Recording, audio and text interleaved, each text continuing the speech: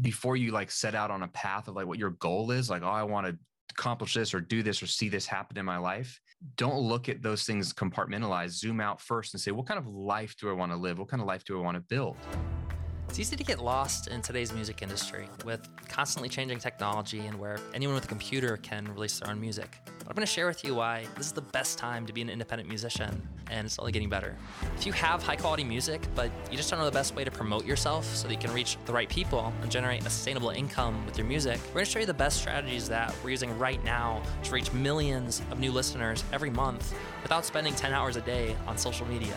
We're creating a revolution in today's music industry, and this is your invitation to join me. I'm your host, Michael Walker. All right, and we're here for the official first session of the entire event. We got Graham Cochran. Graham, thank you so much for being here and being the kickoff session. How are you doing today, man? Hey, dude, I'm pumped. I don't know how many times we've done this, but I don't know. If I ever had the first slot, I'm honored to kick it off, man. Yeah, man, I'm glad to have you on here. I think you definitely deserve the first spot. I was talking when I was introducing you before we started here, just about how big of an impact you've had on my life and my business. I remember when I first started out, and at the first conference I ever did, I really hadn't built up very much of anything. This was a completely new business, and you came on, you did an interview, you're part of the events, and it was a huge kind of domino for me. And I've learned a ton from you just in terms of your mindset and your philosophy about not just how to build a successful business, but also how to really show up and live a full life too. And not to, to just be burnt out the entire time, but, to actually care about your lifestyle as well as the business side of things. So I really appreciate you and the way that you show up and the way that you serve others. And today, I thought one of the best ways to kick off the entire event would be having a discussion about some of those topics around productivity and prioritization. And especially considering the fact that during this event, there's going to be all these speakers. There's going to be so much wisdom, so much knowledge, and it kind of reflective of the internet as a whole right now, right? There's so much awesomeness and so much information, but sometimes it can feel overwhelming and hard to really know how do we apply all this and how to get the most from it. So what better way to start off the event than talking about that issue directly and sharing some insights from the founder of Recording Revolution, who's built YouTube channel. It's over 600,000 subscribers with millions of views, built a very successful business, music business, and serves musicians all over the world. And with that channel, it really focuses on recording and how to get high quality recordings in a home studio. And so, if you want to learn more about all those things, go Google Recording Revolution, dig into there. There's like a mountain of amazing, wisdom there. But today, I thought it would be really helpful to talk about kind of the foundation and the underlying things that led to that channel and led to the success, and really how to apply that as musicians to be able to increase their productivity. So Graham, thanks again so much. And to start out with, for anyone that hasn't met you yet, could you just share a little bit about yourself and how you got started doing what you do?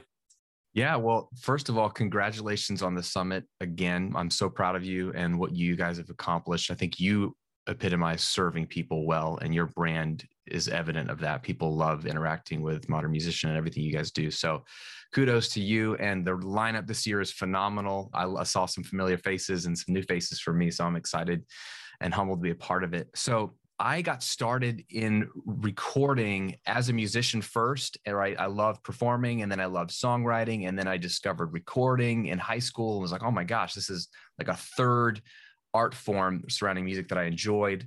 Went to audio school to learn it more.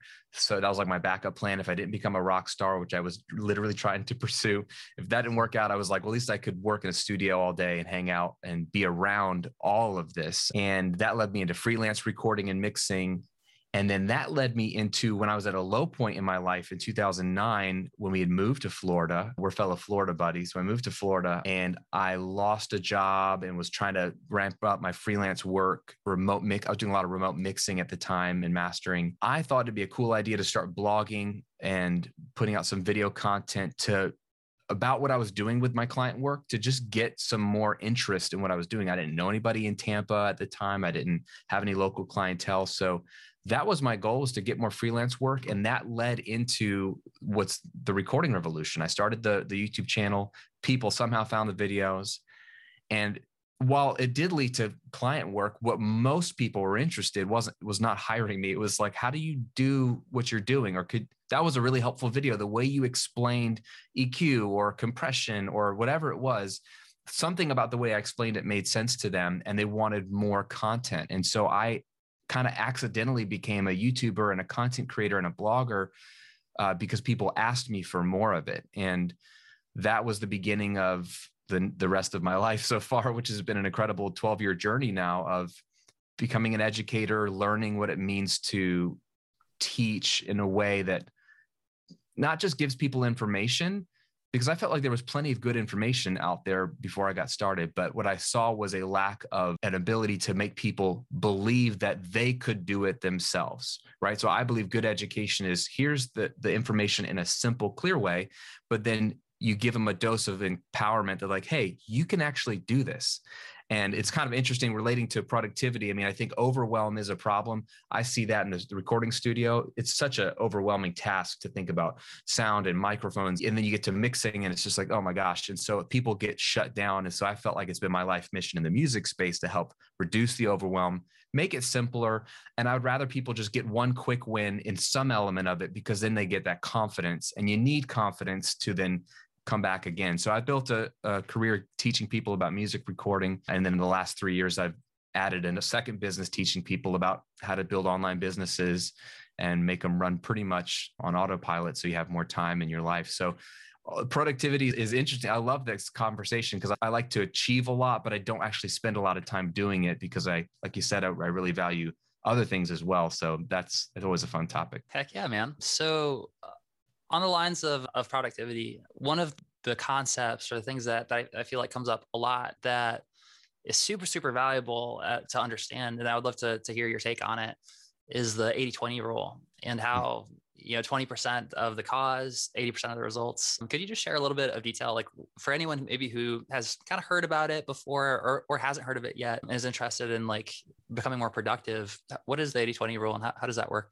Yeah. So a lot of people have implemented this and taught about this over the years. Sometimes it's called Pareto's principle.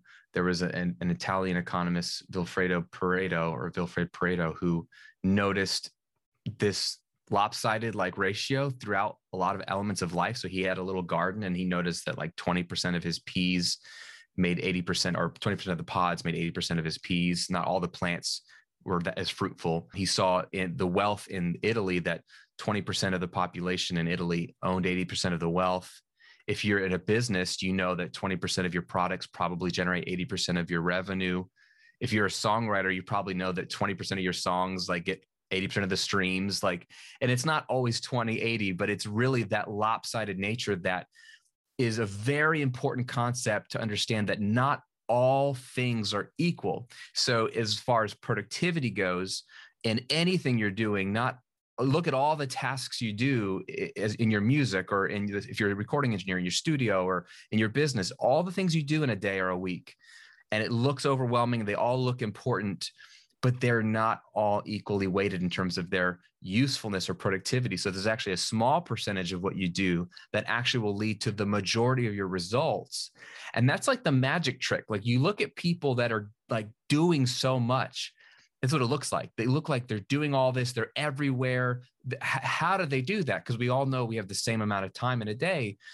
And I think the magic is realizing that you can't do it all. And so if you have the wisdom and the patience to zoom out for a moment and look at what you are doing and identify the 20% that really matters, or maybe it's 10% or 15, whatever it is, do you have the guts to cut or outsource or get rid of the remainder of it, knowing that you could do a fifth of the work and get most of the results? Then you have so much more free time to then like either double down on that 20% maybe, or do something else. Like I started a second business, not because I just want to work all the time, but because I had taken the recording revolution and dwindled it down to like 5 to 6 hours a week of my time. And yet the business kept growing. And so that allowed me to, well, I could start another business. I love talking about business. I was doing one-on-one coaching with people. So why not make another YouTube channel and start it?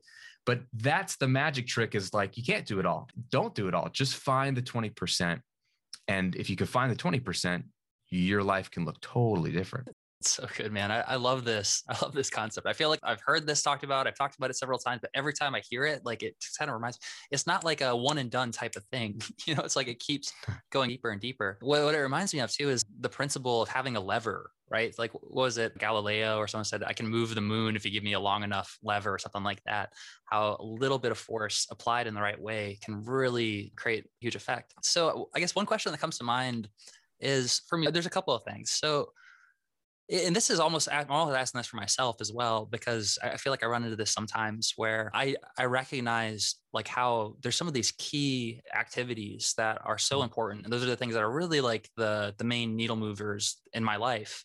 But then I still end up filling the space with other stuff. Like it tends to just like kind of creep in, and sometimes like I don't necessarily like always like, put away all those other things. But when I get really like intentional and I think about it, I'm like, oh yeah, like should I really be doing this thing? What do you recommend in terms of, do you have any sort of processes or like a way to kind of zoom out? And how do you look at that in your own life? Like, let's say that you do sort of get this awareness that you're like, oh wow, like I'm doing this thing and I don't think I really need to be doing it. It's not really like that big of an impact. Like, what's your process for being able to streamline it?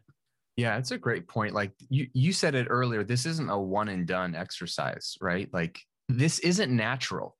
Like what's natural is so there's like this related law. And I got nerded out over this when I first read The 4-Hour Workweek by Tim Ferriss, because he talked about both 80-20 a lot. His discourse on 80-20 in that book is worth the price of admission alone. But the other related law is Parkinson's law, which is that work, or really anything, expands to fill the time you give it. It just always expands. So like if you had to write a paper in college and they gave you 2 weeks, like it'll take the whole 2 weeks to do it, because you'll just like fill the time, or, but if you had to write it in 24 hours, you would still get it done in 24 hours. So like it's the whole like work expanding. And I think that's more our natural state is we fill our days with crap, so, and part of it is like in America, at least, you've got this 40-hour work week, which was invented. Really, I think the Ford Motor Company kind of kicked that off because there were more hours, people working more hours at the turn of the 20th century. And the Ford Motor Company started to say, we got to cap people's work hours at 40 because they're going to die in these factories. This is not good. And then some legislation came out like, 40-hour work week. But like that was legislated. So then now we're just used to 40 hours. And then we have obviously like people have gone above and beyond that to fill it back up again, because our nature is to want to fill it up. The 40 is arbitrary. And again, that was a lot of manual labor. A lot of us are in sort of intellectual labor. If you're a songwriter, a musician, a lot of this just like the creation of the song or creation of the brand. If you're in the online business space, like we're creating digital products, that doesn't take as much time, but we're so conditioned to 40-hour work weeks that you almost feel guilty if you don't fill the whole work week. It almost seems like there's this gaping hole that just needs to be filled with crap. And on top of that, we have more stuff to do. You've got social media didn't exist, 20 years ago. Email didn't exist 30, 40 years ago. You've got so many platforms now that you could do activity on that it's super easy to fill 40 hours. It'd be easy to fill 80 hours. And I think that's our natural state. So that is the reality. It's so hard. So I slip into this. What I recommend is that every 6 months minimum, you sit down and do an 80-20 analysis of your life. And you could just do it on one part of your life. You could do it on your whole life, whatever you want to do. And that's the re-identifying, or maybe for the first time, identifying what tasks of all the ones I do actually move the needle. So if it's what tasks actually get me more streams or get me more gigs or get me, sell more merch, or like there's a lot of things I could be doing, but does liking every comment on Instagram, does that really make my business grow or my brand grow? Maybe it does, maybe it doesn't. So doing the analysis is the initial hard work. If you do that, you're going to have to come back in 6 months and do it again, because you're going to drift and start to fill the calendar. So I have them all on my phone. I have the Notes app and I have a running 80-20 analysis thing. It wasn't a Google Doc, but then I just wanted it faster. And I just re-look at it and be like, wait, what are the things that I said when I had, clear head that was moving the needle forward? And then am I doing those things? So I always reference it. And then I love Tim Ferriss's suggestion to have a sticky note on your computer monitor or your desk somewhere and have 2 lists, a to-do list and a not to-do list. So for example, my not to-do list includes social media of any kind, like we're engaging in comments. It includes like checking email. It includes like all these things, because I have actually, prescribed times to check email. So the not to do list is don't open up email when you're not during your set time to do email. For me, I use a platform called Kajabi to run my online business. And I have found myself, it's like I'm in a daze. All of a sudden I like wake up from this stupor and I'm clicking around through my Kajabi backend, just looking at sales analytics, just make myself feel good or not. And so I'm like, why am I doing this? Like looking at my analytics doesn't do anything unless it's like my once a year, every 6 months, like let's do a deep dive and make sure I'm just filling the time. So having a reminder close to me of like, hey, you said these are your time suckers or your time wasters for you. So don't be doing those. And then here are the things that really do move the needle forward. Are you doing those? Because at the end of the day, if I'm a musician, it's a lot easier to just noodle around on TikTok or Instagram and feel like I did something today than it is to write a new song, reach out to another artist that I want to collaborate with or get in front of, or maybe tour with if they let us tour again or whatever it is. Like there's some scarier things to do, but that actually might move your career forward. And there's some easier things to do that you can do from the comfort of your own home that don't really move your career forward, or they could if you've identified some true activity on social. Let's say I'm picking on social, but if there's some true activity that does move your business forward, great. But make sure you've identified that and that's on your to-do list, and it's not just one of your time wasters. So it's so good. So one thing that's really resonating about what you're saying is how, the Parkinson's law. So like things are going to like tend to fill it in. So it really is just about being intentional about what is filling it in. And so, and another thing that you brought up that reminded me of an exercise that I think is a brilliant exercise. And for myself, that's great. I learned just as much doing these interviews as everyone else, I think. But this is a great reminder for me. I love the 6-month check-in to basically look at things, just document. And I've done this before where I did a time tracker. I just like looked at, okay, like what am I spending my time on throughout the week? And that was like a hugely clarifying activity to be like, oh, wow, like I'm spending too much time going through emails, or, oh man, I'm spending too much time looking at my text messages, or I'm spending too much time on social media. And having the clarity to be able to look at that and say, I don't like, this isn't as high value of an activity as this. And intentionally, I'm going to put a sticky note and say, I'm not going to do this activity. I think it's huge. One thing that I've seen before is, I forget, maybe it was Evan Pagan or someone that had this activity, this exercise where it was like a pyramid. And the idea of it was to kind of figure out the 80-20, but the way that they broke it down was in your business, what are the $10,000 plus an hour activities, the $5,000 plus an hour activities, $100 plus activities, $10 plus activities. And you kind of break it down based on what it would cost hourly to pay someone to do those roles. So I think maybe like apply what I'm probably going to do for myself, and could be a valuable thing for anyone that's watching this right now to do, would be to do something similar where you track on every 6 months, look at everything that you're doing, and then maybe like fill in those activities and be like, okay, what am I doing here that is a $10 an hour task? And then deciding, well, if that's $10 an hour, maybe I should hire someone to do this $10 an hour thing. And then, instead spend time doing the $5,000 an hour thing for myself. I mean, there's definitely stuff like that I'm looking forward to digging in.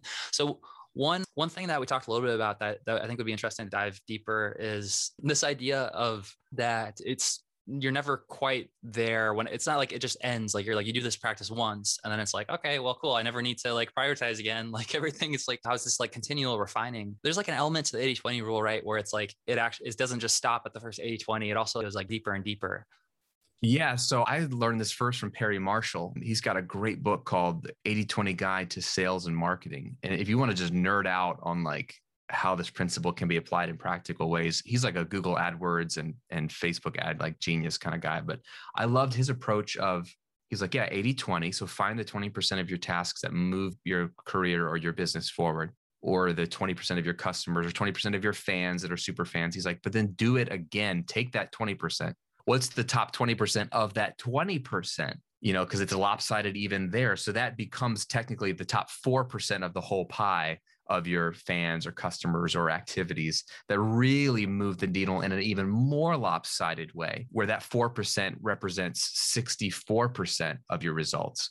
So it's even smaller. It might be one task, or it might be literally 4 customers, or it might be like 10 super fans or whatever. These are the people or the activities that have ridiculously exponential results. So practically, if it's a business, it could be the customers that will buy, your album digitally. They'll buy the vinyl, they'll buy all your merch, they'll buy in every color, every size t-shirt, they'll come to every show, they'll pay to come to a retreat with you. They have endless amounts of money to spend, and they value you so much that they will spend endless amounts of money. They'll find a way to get it. Those are the kind of people that you want to do whatever you can for, and it's the same thing with like products or a service. Like, you could look at the Recording Revolution. I sell online courses and membership sites, and I've had quite a few over the years. And you could say, look at this great product line, and people have bought all these different courses, and it's all great. They're all equal, but they're not.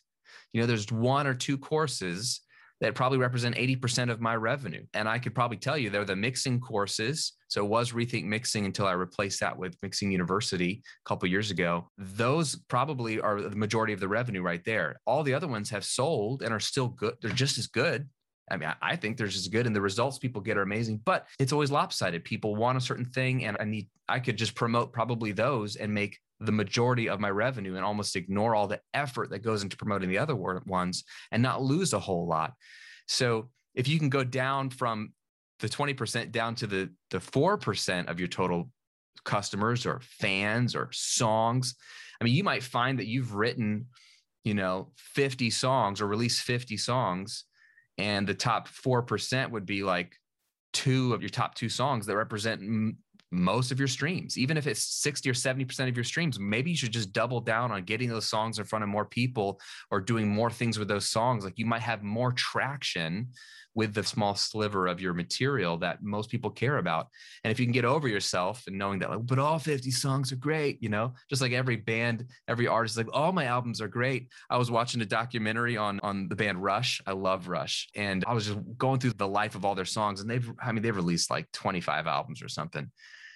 And like, everyone has their own favorite Rush period of time because they've changed their sound over the years. They're very eclectic, but like, it's Tom Sawyer, it's 2112, it's like 2 or 3 or 4 songs. It's like Free Will, Spirit of Radio. They've got like 4 or 5 of their few hundred songs that anybody really cares about at the end of the day. The nerds like us like all their stuff. Maybe some of the stuff in the late 80s is a little too cheesy, but like, it's really, they know it. And so they're going to play the big songs if they're smart, because they just want to give the fans what they want. Or they could be jerks about it and be like, no, we're going to play everything from Caress of Steel that nobody cares about. But they're not going to do that because they know this is their top 4% of the songs that we're going to still make the ones that satisfy us. But at the end of the day, it's these 4 songs. So I think this conversation is freeing because the alternative is exhausting. The alternative is do all the things. Oh, there's another social media platform. Jump on that too and do that all the time. You have to keep pumping out songs. They all have to be great. As a YouTuber, that could be overwhelming. Every video has to go viral. Every video has to be great. It doesn't. I've made a great living having 5 videos be good. I don't know how many hundreds of videos I've made, like maybe 5 are really, I think they're all good, but only 5 have really moved the needle forward. And that's a freeing concept when you don't have to be prolific. You don't have to be amazing all the time. You just need a couple of songs or a couple of products or a couple, slivers of your super fans to really move the needle forward. And then when you're in your business too, just a few of the activities are going to make the difference. And that to me is just weight lifted. I love it. There's so much wisdom in this conversation right now. And one thing too, with like, if you find out that 2 to 4 of your songs out of your, 50 songs are the ones that are getting all of the traction, are getting the most, that really gives you this opportunity to reflect and be like, what was it about those songs, that really cut through? And likely there's going to be some elements or some components of it that people really resonated with. There's a reason that those were the ones that had legs. For example, one thing with Paradise Fears was, we released, I think we probably released like 8 or 10 albums. And our most popular songs were a song called Battle Scars. There's a song called Sanctuary. And upon reflecting, what we realized is that we did something in those songs where it was kind of like, it was 21 Pilots ish, but it was before 21 Pilots, really became a band, was this idea of having like a spoken word speech part. And it was something that we did in both of those songs. And lo and behold, that became a factor. We're like, like that's something that really, like, it seems like people really resonate with that. It's almost like poetry, like a spoken word thing. And it adds this kind of uniqueness to it. And so if we'd never reflected on that, then, we might not really use that as a tool, as a part of our signature sound. So I think that, like, as musicians, as artists, especially if you've already released, over 10 songs and you're able to see the stats, what are the ones that are really resonating, that gives you this clue to kind of go deeper. And you can continue refining, like, over time, you keep releasing more music, seeing what sticks. It seems like one of the smartest, ways that you can get more leverage. So a couple of follow-up questions in terms of the 80-20 rule and like how it can apply to everyone who's watching this right now. So one, I'm curious to hear your thoughts on just like day-to-day planning and organization and how you prioritize your project planning and just like what you do on a day-to-day basis, because you're someone who has really epitomized, I think, this concept of being able to, 5 hours a week on Recording Revolution is incredible for the kind of impact that you have with it. So one thing I want to dig into for sure is just sort of lifestyle and like planning projects and how do you apply the 80-20 rule there? And then I'd also be interested in following up afterwards with talking about, what is the 80-20 for musicians? Like, what are the really the key leverage points that we think that they should focus on? Before you like set out on a path of like what your goal is, like, oh, I want to accomplish this or do this or see this happen in my life, don't look at those things compartmentalized. Zoom out first and say, what kind of life do I want to live? What kind of life do I want to build? And dream a little bit, be creative. What does that mean? If you're single, do I want to be married one day? Do I want to have kids? Do I like where I live? Like, the pandemic has been interesting. We live in Florida and like everyone's moving to Florida. So they're like, I don't like where I live right now. I want to get out to Florida or somewhere else. And so do you like where you live? Do you like the fact that you don't sleep but 5 hours a night? Maybe, probably not. Do you like that you're unhealthy? Maybe not. Like, what do you not like? And what do you want to change? If you could press, the Staples easy button, like the magic button, and everything changes, what would your life look like? And it doesn't have to be this grand, ridiculous life, but there's probably some things you would want to see different in a good or a healthier way. And once you have that picture of it, then I think you can then have some context within which to look at your specific goals. And I love goals. I'm a goal setter. I love dreaming. I love achieving things. It feels good. And I think a lot of people listening and hanging out today are the same. Like, they want to, especially if you're a musician or a creative, there's something inherently beautiful about the project element of it, like writing an album and seeing it through to completion, right? Or going on a tour and it has an end date, but it's like a moment in time that you're ready to push through and finish and accomplish. It feels so good to tie a bow on it. Done. Even releasing one song feels good because it went from concept to writing it to recording, mixing, mastering, album art. It's on Spotify. Like, wow, like there it is.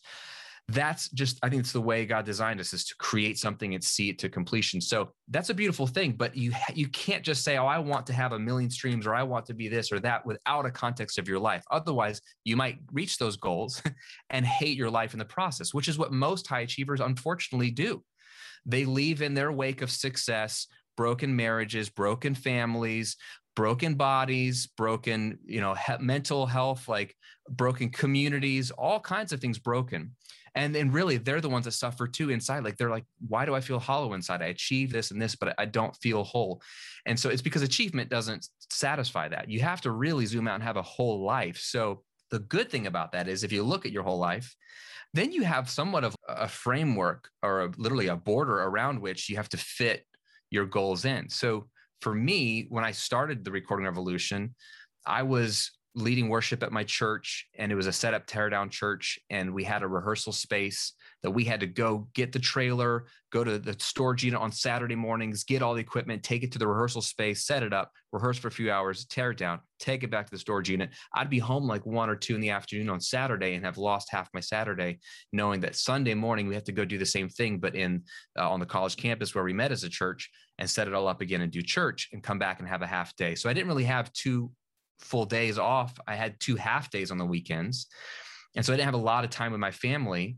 And I had some good counsel from an older gentleman say, you're gonna have to take another day off in the week, like maybe take Friday off so that you can just have at least 1 full day to spend with your family. I have young kids at the time.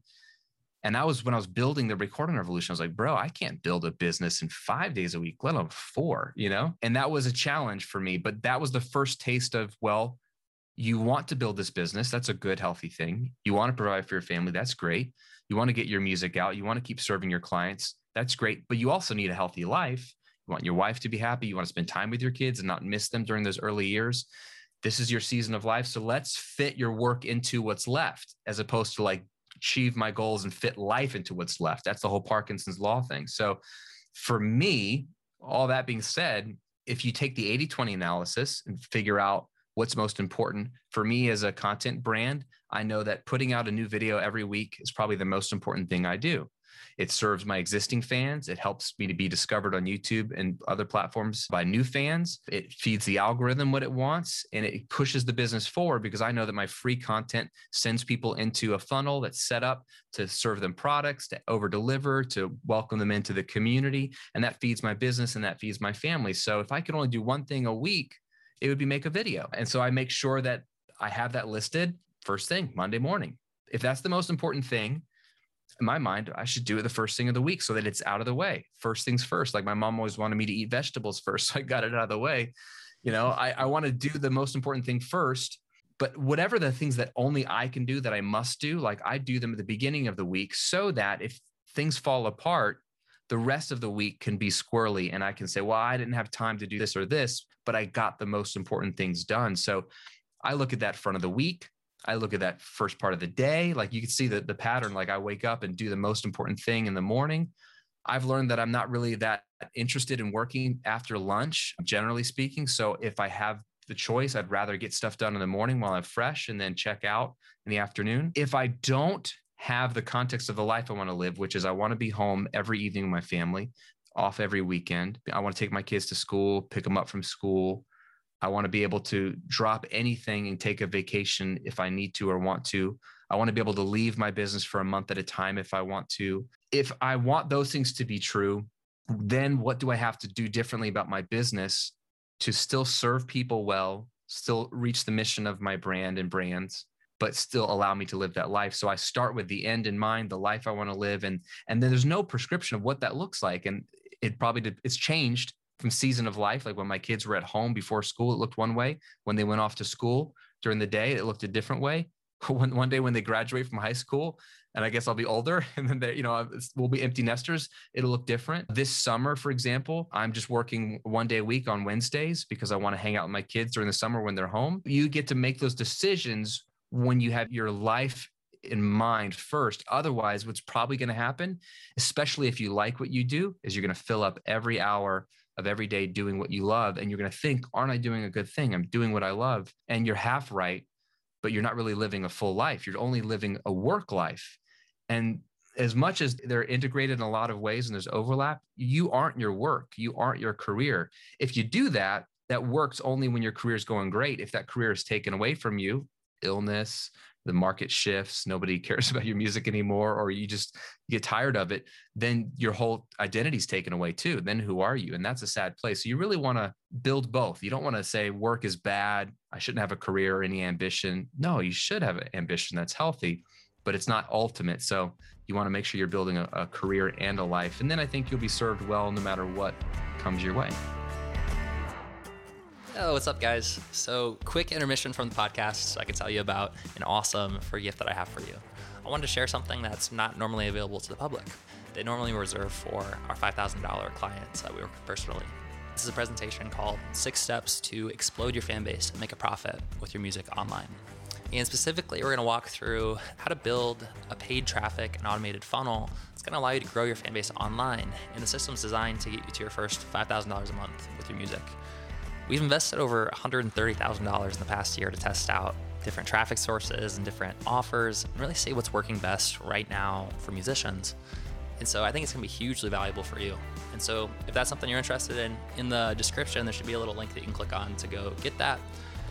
And the other thing I want to mention is, if you want to do us a huge favor, one thing that really makes a big difference early on when you're creating a new podcast is if people click subscribe, then it basically lets the algorithm know that this is something that's new and noteworthy and that people actually want to hear.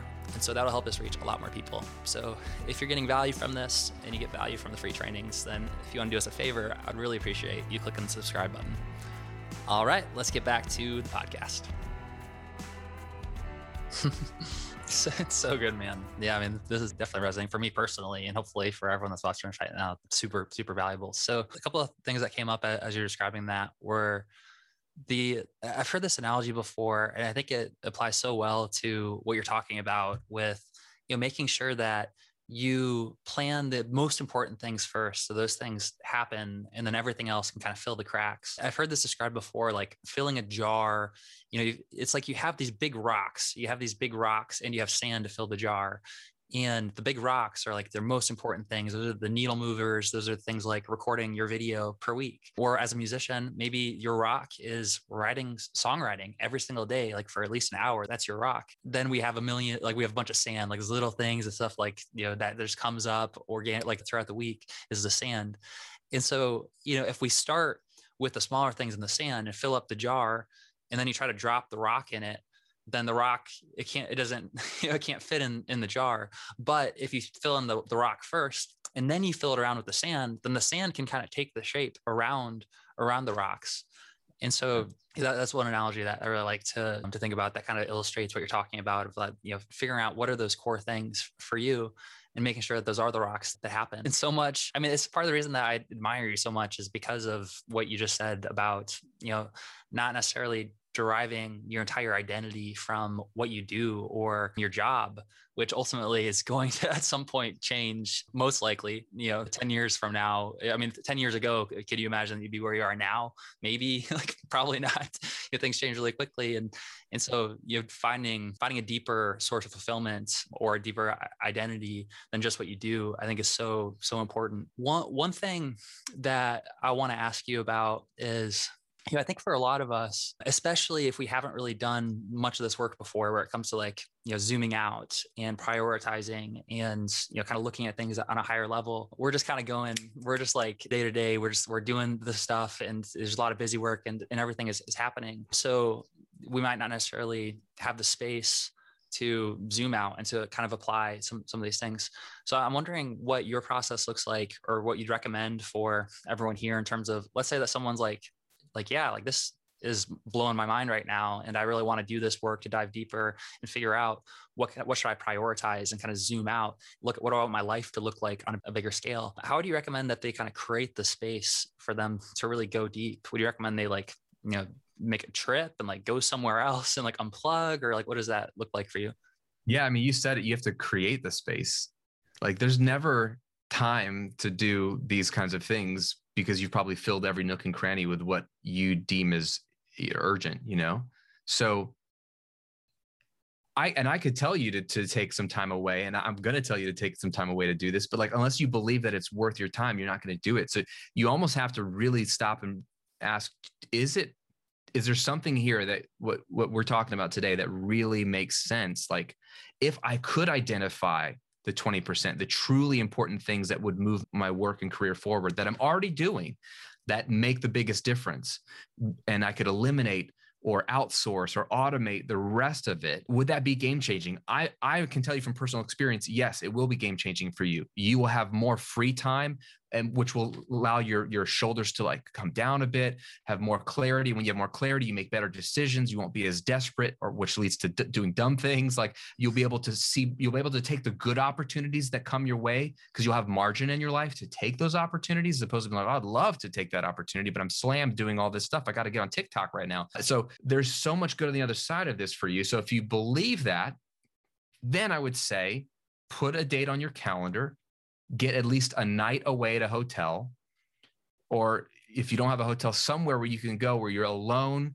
I like to go to the beach. It's like my happy place. Just seeing the ocean allows me to just clear my head, but it could be the mountains. It could just be a nice field. It could just be a beautiful part of the town. Just go somewhere where it's not your normal space. You need a different visual space. Like 100%, I think you can do this at home, but you will be better served if you see something different that will put your brain in, because your brain's going to be asleep. Your brain is so efficient. Like talk about efficiency and productivity. Your brain, the way God designed it is amazing. It's an efficiency machine. When can I switch off and just go in autopilot mode because it doesn't have to consume too much energy. And it does that. That's why if you drive the same way to work every day, like you realize you're there and like, how did I get here? I don't even remember driving, because your brain does it for you. You don't have to concentrate. So if you go somewhere else and see something different, your brain's like, ooh, new stimuli, it wakes up. And you want your brain to be awake so that it will be fully present to help you think about these things. So I once a year get away, usually in December, sometimes January if December got crazy. I'll get away. I do 2 nights so I can get one full day at a hotel, but I used to just do like a night away, and I would go like half day, try to get into the hotel early and try to get late checkout so I can almost get 24 hours. And I walk on the beach or I sit on a balcony. I think, I look at what's working in my career, my business this last year. What didn't work? Those are 2 simple questions you can ask anytime you want. What's worked in the last 6 months? What hasn't worked? Write them down. And then go, oh, maybe I should do more of what's worked and less of what didn't work. But it helps to see it. Also check in with your heart. Like, have my desires changed? That's something you have complete freedom to change what you want to do. Maybe what you wanted to do 5 years ago is not what you want to do anymore. I'm a good example of that. Like the recording revolution was the greatest thing that ever happened to me career-wise, and never asked for it, never expected it, didn't even know it was a thing that you could have an online business.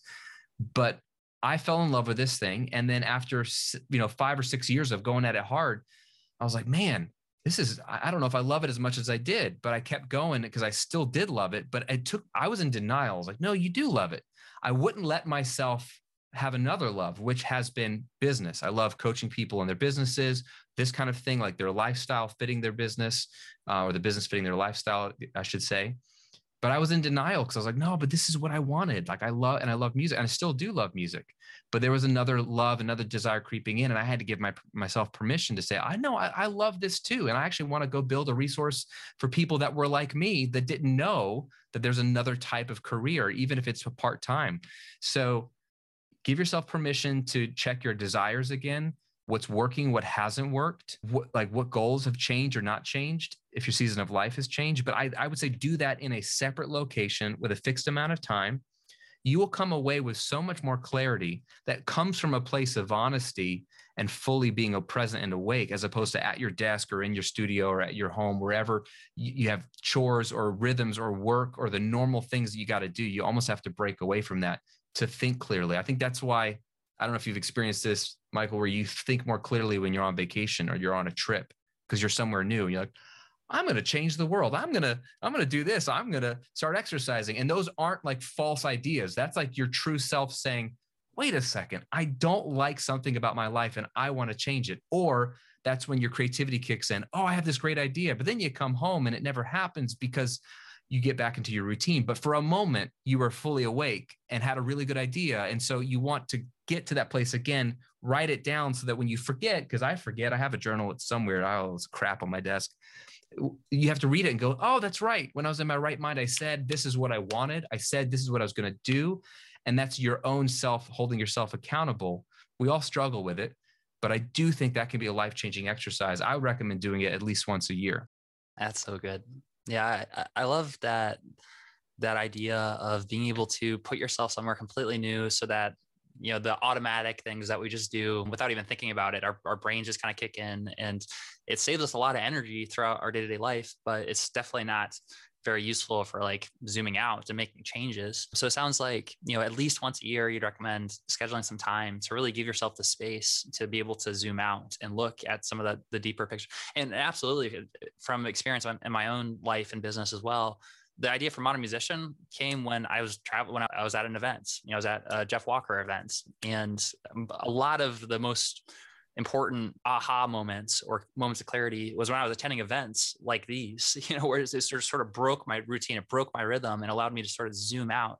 And like a fish in water, if you ask a fish, like, it's like, well, how's the water? They're like, what water? Like, it just is this way. I think like, being able to separate from the day-to-day, the minutia, like Graham is saying, is super, super valuable for being able to have greater perspective, greater space to really analyze and see, like, especially the things that you don't really enjoy that much. I think, like when you kind of zoom out and you're not doing those, and then you kind of look at it, you're like, I don't really like doing that thing that much. Or, oh, like this is like my favorite thing to do. Like things get so much clearer when you can zoom out. when you see the forest as a whole, rather than just kind of being in the trees, chopping down things and trying to maneuver your way, which there's a time and a place for it, but also it's definitely not the place to be planning and be strategic. One last question that I wanted to ask you, just because I think it's gonna be super valuable for people as well in terms of applying what we're talking about, which is, so on like a daily basis or maybe weekly, I'm curious how you apply the 80-20 rule to sort of to plan out each day. Like what does your regular sort of planning process look like? Do you do it like weekly? You have a weekly review, you plan out the week, or like once a day, do you do a check-in, or what does that look like? Yeah, I think in terms of what does my work week look like? Like I think of weeks. So if I can get into a rhythm where I feel like my weeks are routinized and they're strategic and I enjoy them, then I'm good. So I'll once a year, usually in January, it's funny. It's usually when I'm on the plane to the NAMM show where I'm on the plane and I'm reflecting, I'm doing the 80-20 analysis. And I'm like, what do I want my work weeks to look like this year? What worked about them last year? What didn't? So that might be the time I get into the office versus the time when I leave. It might be the tasks that I'm doing. It might be that I ended up doing way too many interviews when I really, or maybe not enough. I like interviews. I like hanging out with people like you and talking about these things. So maybe I want to do more of those and less like content. Maybe I was trying to double up on content, but I really didn't need to. So to me, if I can get my work week where I like the flow from Monday to Friday, whatever that looks like, then I'm winning. I don't think really monthly and I don't think yearly too much other than like pre-scheduled events or things that I'm a part of or need to do. But to me, if I can get a week feeling good, and then obviously the day as well, but I'll include that as well. My days will alternate or be different. And that's changed. Like I said earlier, this summer, my week's going to be just one day and it's Wednesdays and it'll be relatively full, but it's like 6 or 7 hours without really much of a break, just bang it out 6, 7 hours. And then I'm done for the week. And so that's what that to me will be a good work week for the summer. And then we'll reevaluate when the kids go back to school, if I want to keep it that way, even though I don't need to, or do I want to go back to a couple of days a week? That's super cool, man.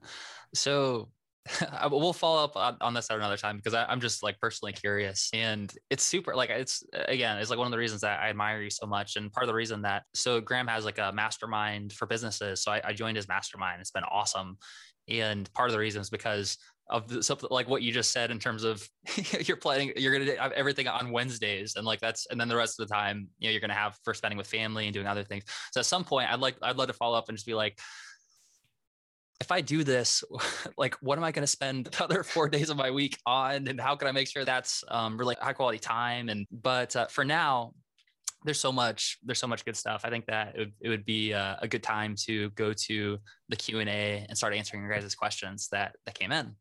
So, man, this is cool. It's cool having a team that is able, like in the previous years, I would just go to the chat at this point and look through and stumble through. But shout out to our whole team right now who's working on the back end. They're incredible. Melanie, Ari, Jared, Steven, Eli, or like the leadership team. They're really putting all this together right now. So that being said, we got a good list of questions here. Confident newbie. I love the names that they give people by default here. Confident newbie. Good for you for being confident as a newbie. That's really what it takes is like, you're starting out, you're confident that, that you need to take action in order to learn. So can you give me some examples about what you choose to do and not to do as a singer-songwriter? Sometimes I feel like I need to do it all: songwriting, singing, PR, promo. So what are some examples maybe as a singer-songwriter that would kind of fall within those 80-20, the principle of like the things that are the highest leverage?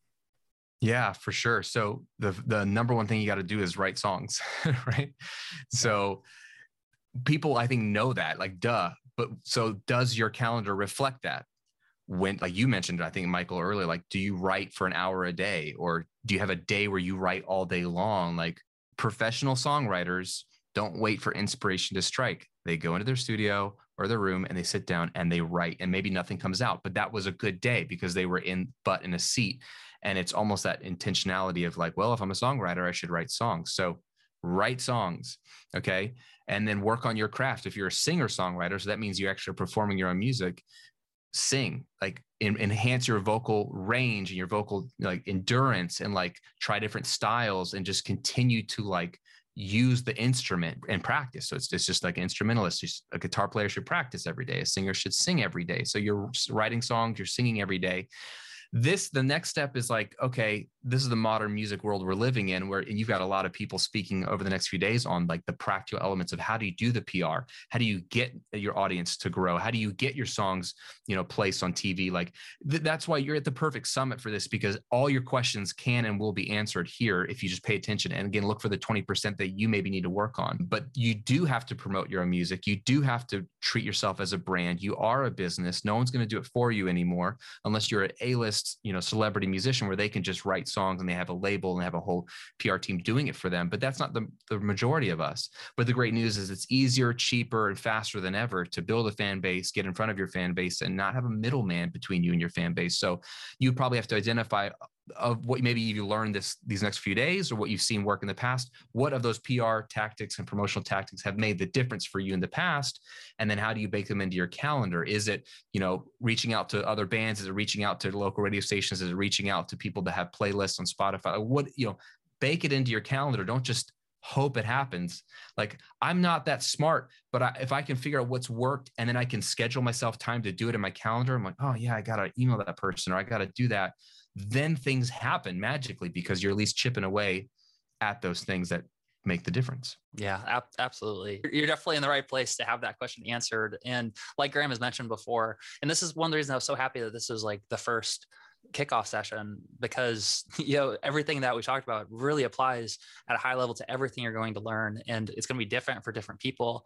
But really refining down, maybe at the end of the event, you just go through all of your notes and you circle the top 3 to 5 takeaways, or the top 3 to 5 opportunities, and then you choose one, and you're like, okay, this is my number one thing that I'm going to do as the next step, as my action step, based on all of these different interviews, all the different lessons that I've learned. Then that'd be a good starting point. But you're in the right place for that. And I agree. I think songwriting is one of those things that's like, it's so core. It's, if you're making a list, what are the $10,000 an hour activities? Yeah, like songwriting is one of those. So it's not one of the, it's something to prioritize early on, especially throughout your entire songwriter career. So Radio Exum said, how do you avoid the habit of buying new plugins and hardware to get the most out of what we already have? So I don't struggle with this. Like I used to. I mean, that's like the ethos of the recording revolution is I make fun of people who buy a bunch of plugins that they don't need because they can't get a good mix with the plugins they actually have.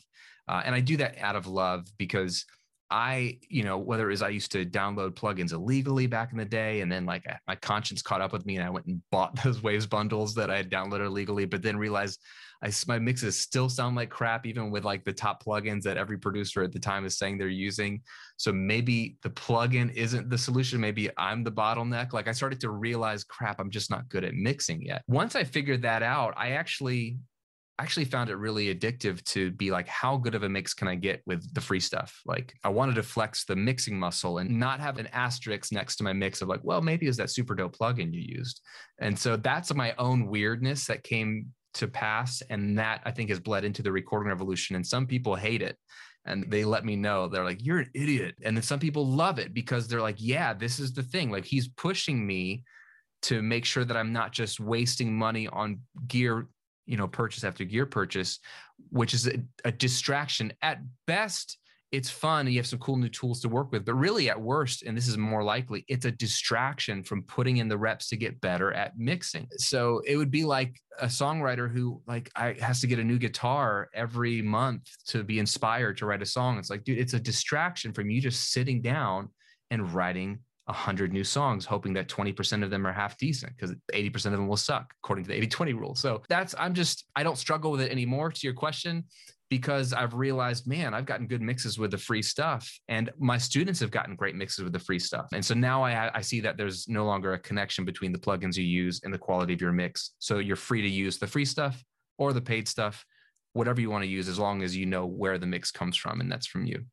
That's such a important realization, I think, to understand is that, yeah, the most important thing, like the needle mover isn't the gear. It's your experience, is the wisdom.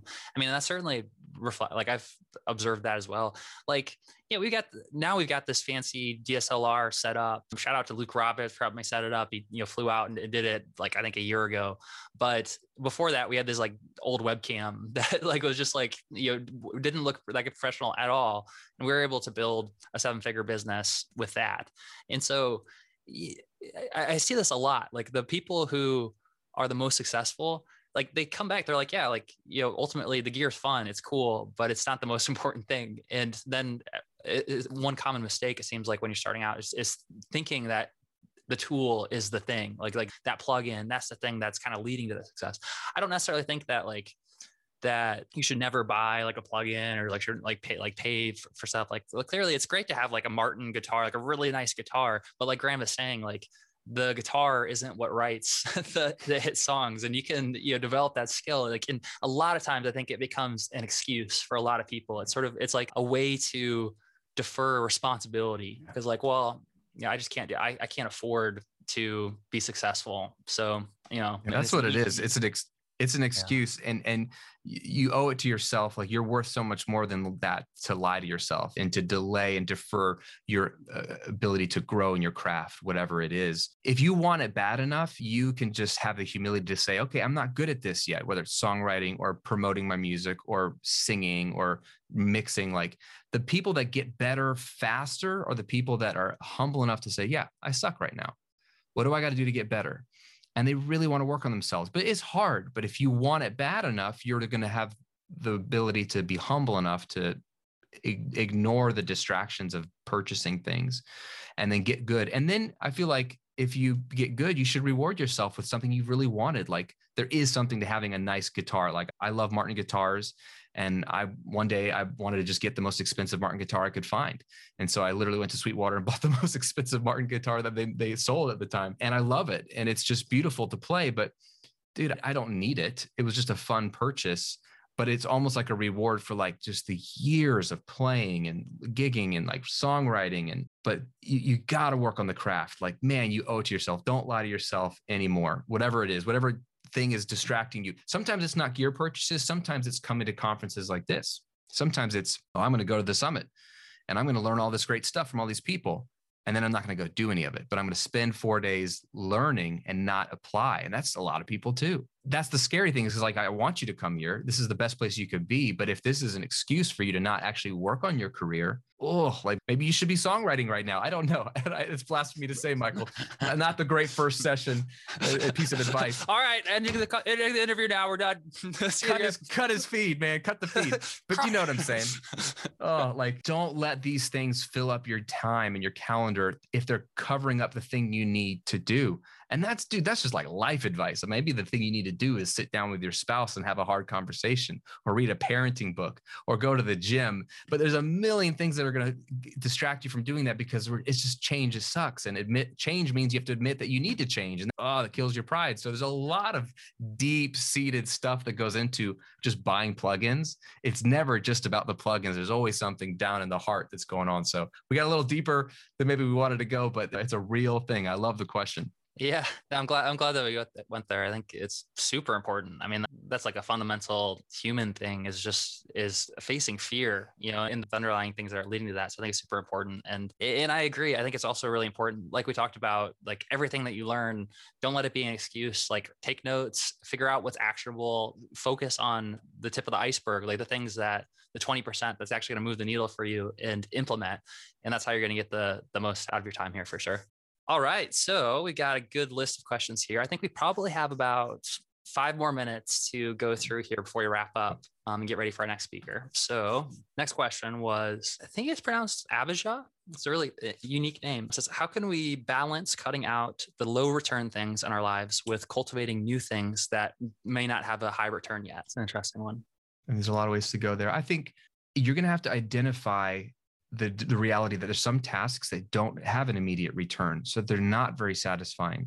If I upload a YouTube video, short of some people liking it and leaving me a nice comment that just feeds my ego, it doesn't feed my family. Like, likes don't feed my family, But short of that dopamine hit, uploading one YouTube video makes no difference in my business in the short term. If I misinterpreted that information, I could easily say, then I should no longer upload YouTube videos if it doesn't make a difference.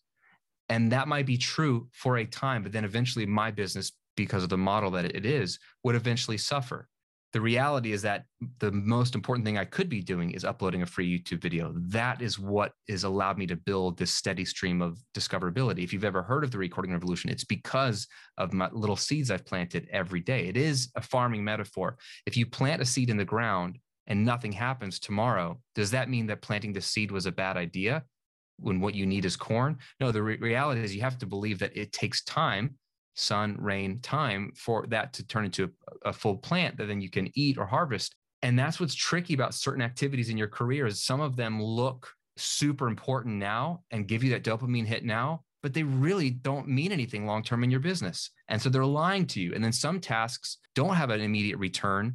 And so they're lying to you too, that you're like, well, I shouldn't do this, but really they're the most important thing you could be doing long-term. And I want you to be in this for the long-term. Don't make decisions based off of what's going to get me famous or make me rich or feed my ego, whatever you need in the next month or two. What is going to grow your career and pay your bills and serve you well and scratch those itches in the next 10 years? Like, you want to be setting your career up for longevity. And that might mean changing some of the tasks you're doing. So it's a great question because it's a hard one to answer and you have to answer for yourself. But research, coming to this summit, figuring out from the experts what actually does work and not getting defensive in your mind when they tell you to do something that they know works. If they're saying it works, it's because it works. So then maybe there's some legitimacy to it. Take note of it. And maybe it's counterintuitive, but maybe you should try it, even if there's no immediate returns. That's why you want to learn from the best, see what they're doing, and trust that maybe this is a long play because I've did it, but it didn't get me results. Maybe it's a long play. And that's the kind of life I want to be, is playing for the long run. And it is challenging. And that's why you're always fighting the immediate, like, post to this, do this fun thing, but you have to decide what's really long-term going to serve you best.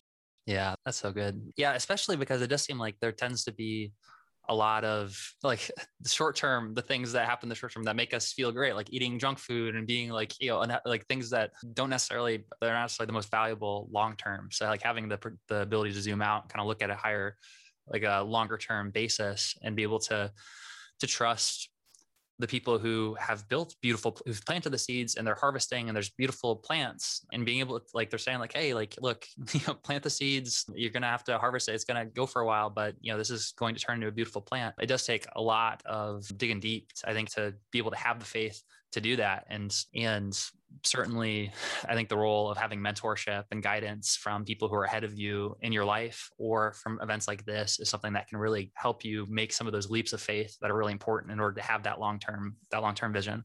All right. So let's do one more question here and then we'll wrap up for the day. So let's see here.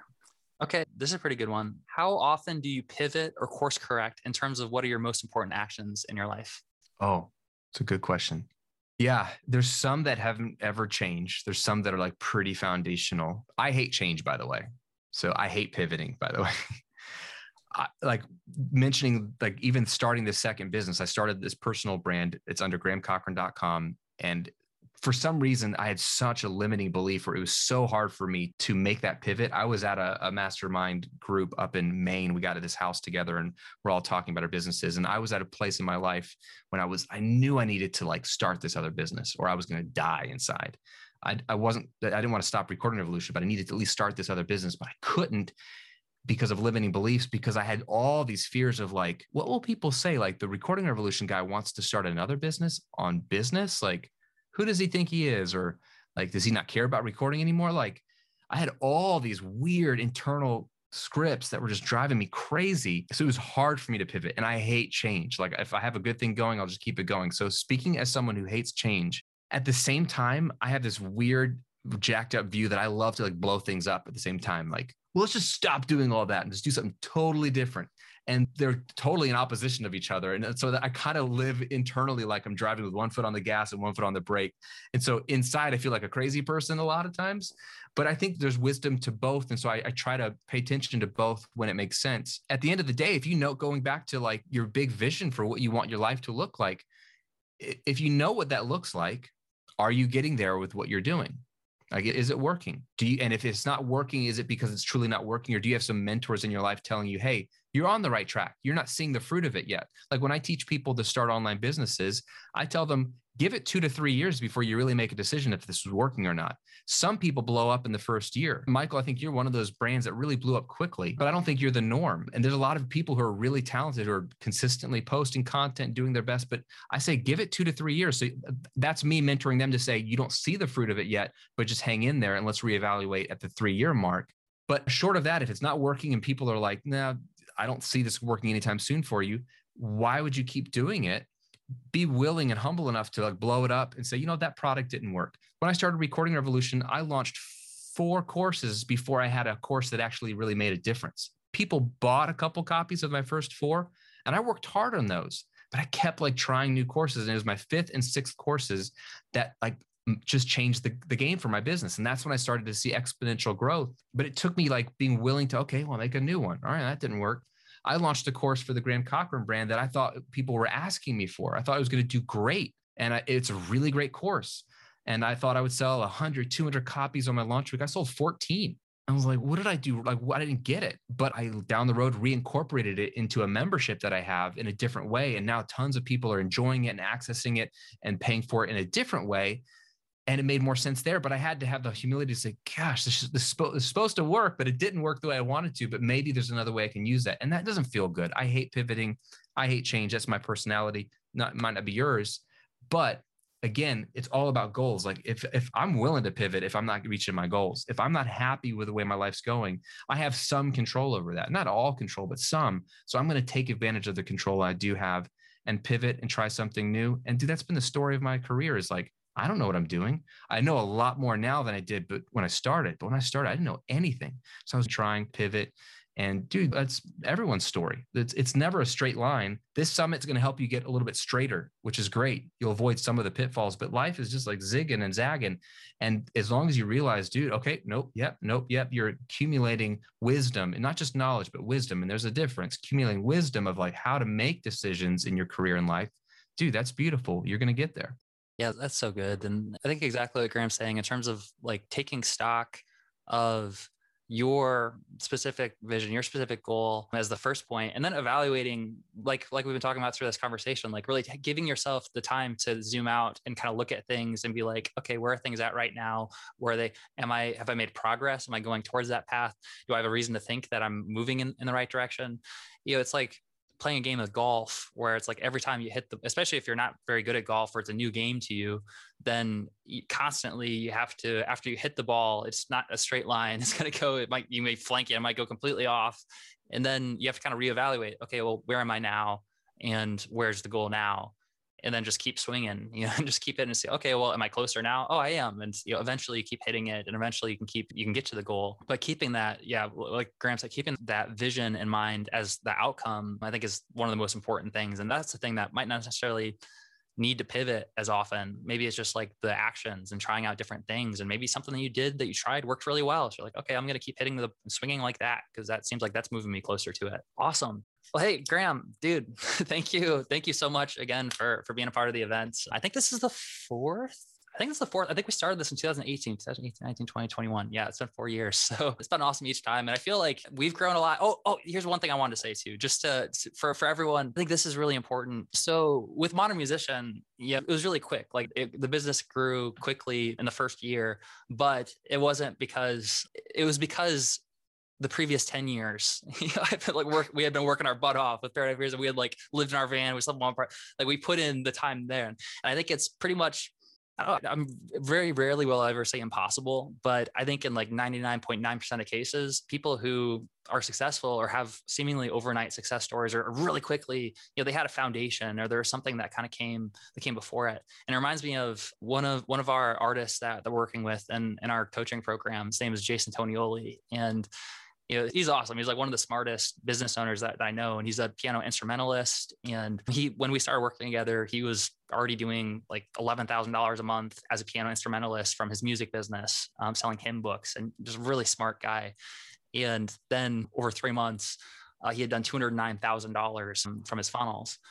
And one of his quotes that I think I've shared this like 5 or 6 times, because it's so good, is that he tells people like, oh yeah, I'm a 10-year overnight success story, because it was like 10 years in the making. So I think that's a really important thing to take into account too, is that it is about planting a seed and taking the right steps. And certainly you don't need to wait like 10 years in order to like see that something's working for you, but you're going to see progress as long as you keep stock and you're smart about tracking your progress. But it all starts with getting the clarity to look at your goals, look at your vision, figure out what are the things you're doing right now, the 80-20 that are actually moving the needle, they're moving you closer to it, and making sure that those blocks are prioritized and that you're getting those things done as soon as possible.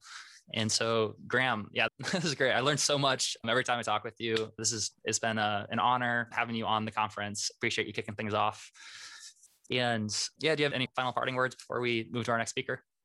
Hey, just congrats to you on the last 4 years. This is an amazing event. That's why I do it. I think it's one of the only ones I do like this. And I know that everyone's going to just be served well by everyone on the panel. So thank you, brother. And I would just say, like, last thing to the people watching, I think you hit on it, is don't be in a rush for all your dreams or your goals to come to fruition. Like, everyone around you saying you have to do it right now. And that's a lie. And that's just like the social media culture. It's hard to ignore. You're not in a rush. Just do the right things. Good things will happen. That's so good. That's awesome. Hey, it's Michael here. I hope that you got a ton of value out of this episode. Make sure to check out the show notes to learn more about our guest today. And if you want to support the podcast, then there's a few ways to help us grow. First, if you hit subscribe, then that'll make sure you don't miss a new episode. Secondly, if you share it with your friends or on your social media and tag us, that really helps us out. And third, best of all, if you leave us an honest review, it's going to help us reach more musicians like you who want to take their music careers to the next level. The time to be a modern musician is now, and I look forward to seeing you on our next episode.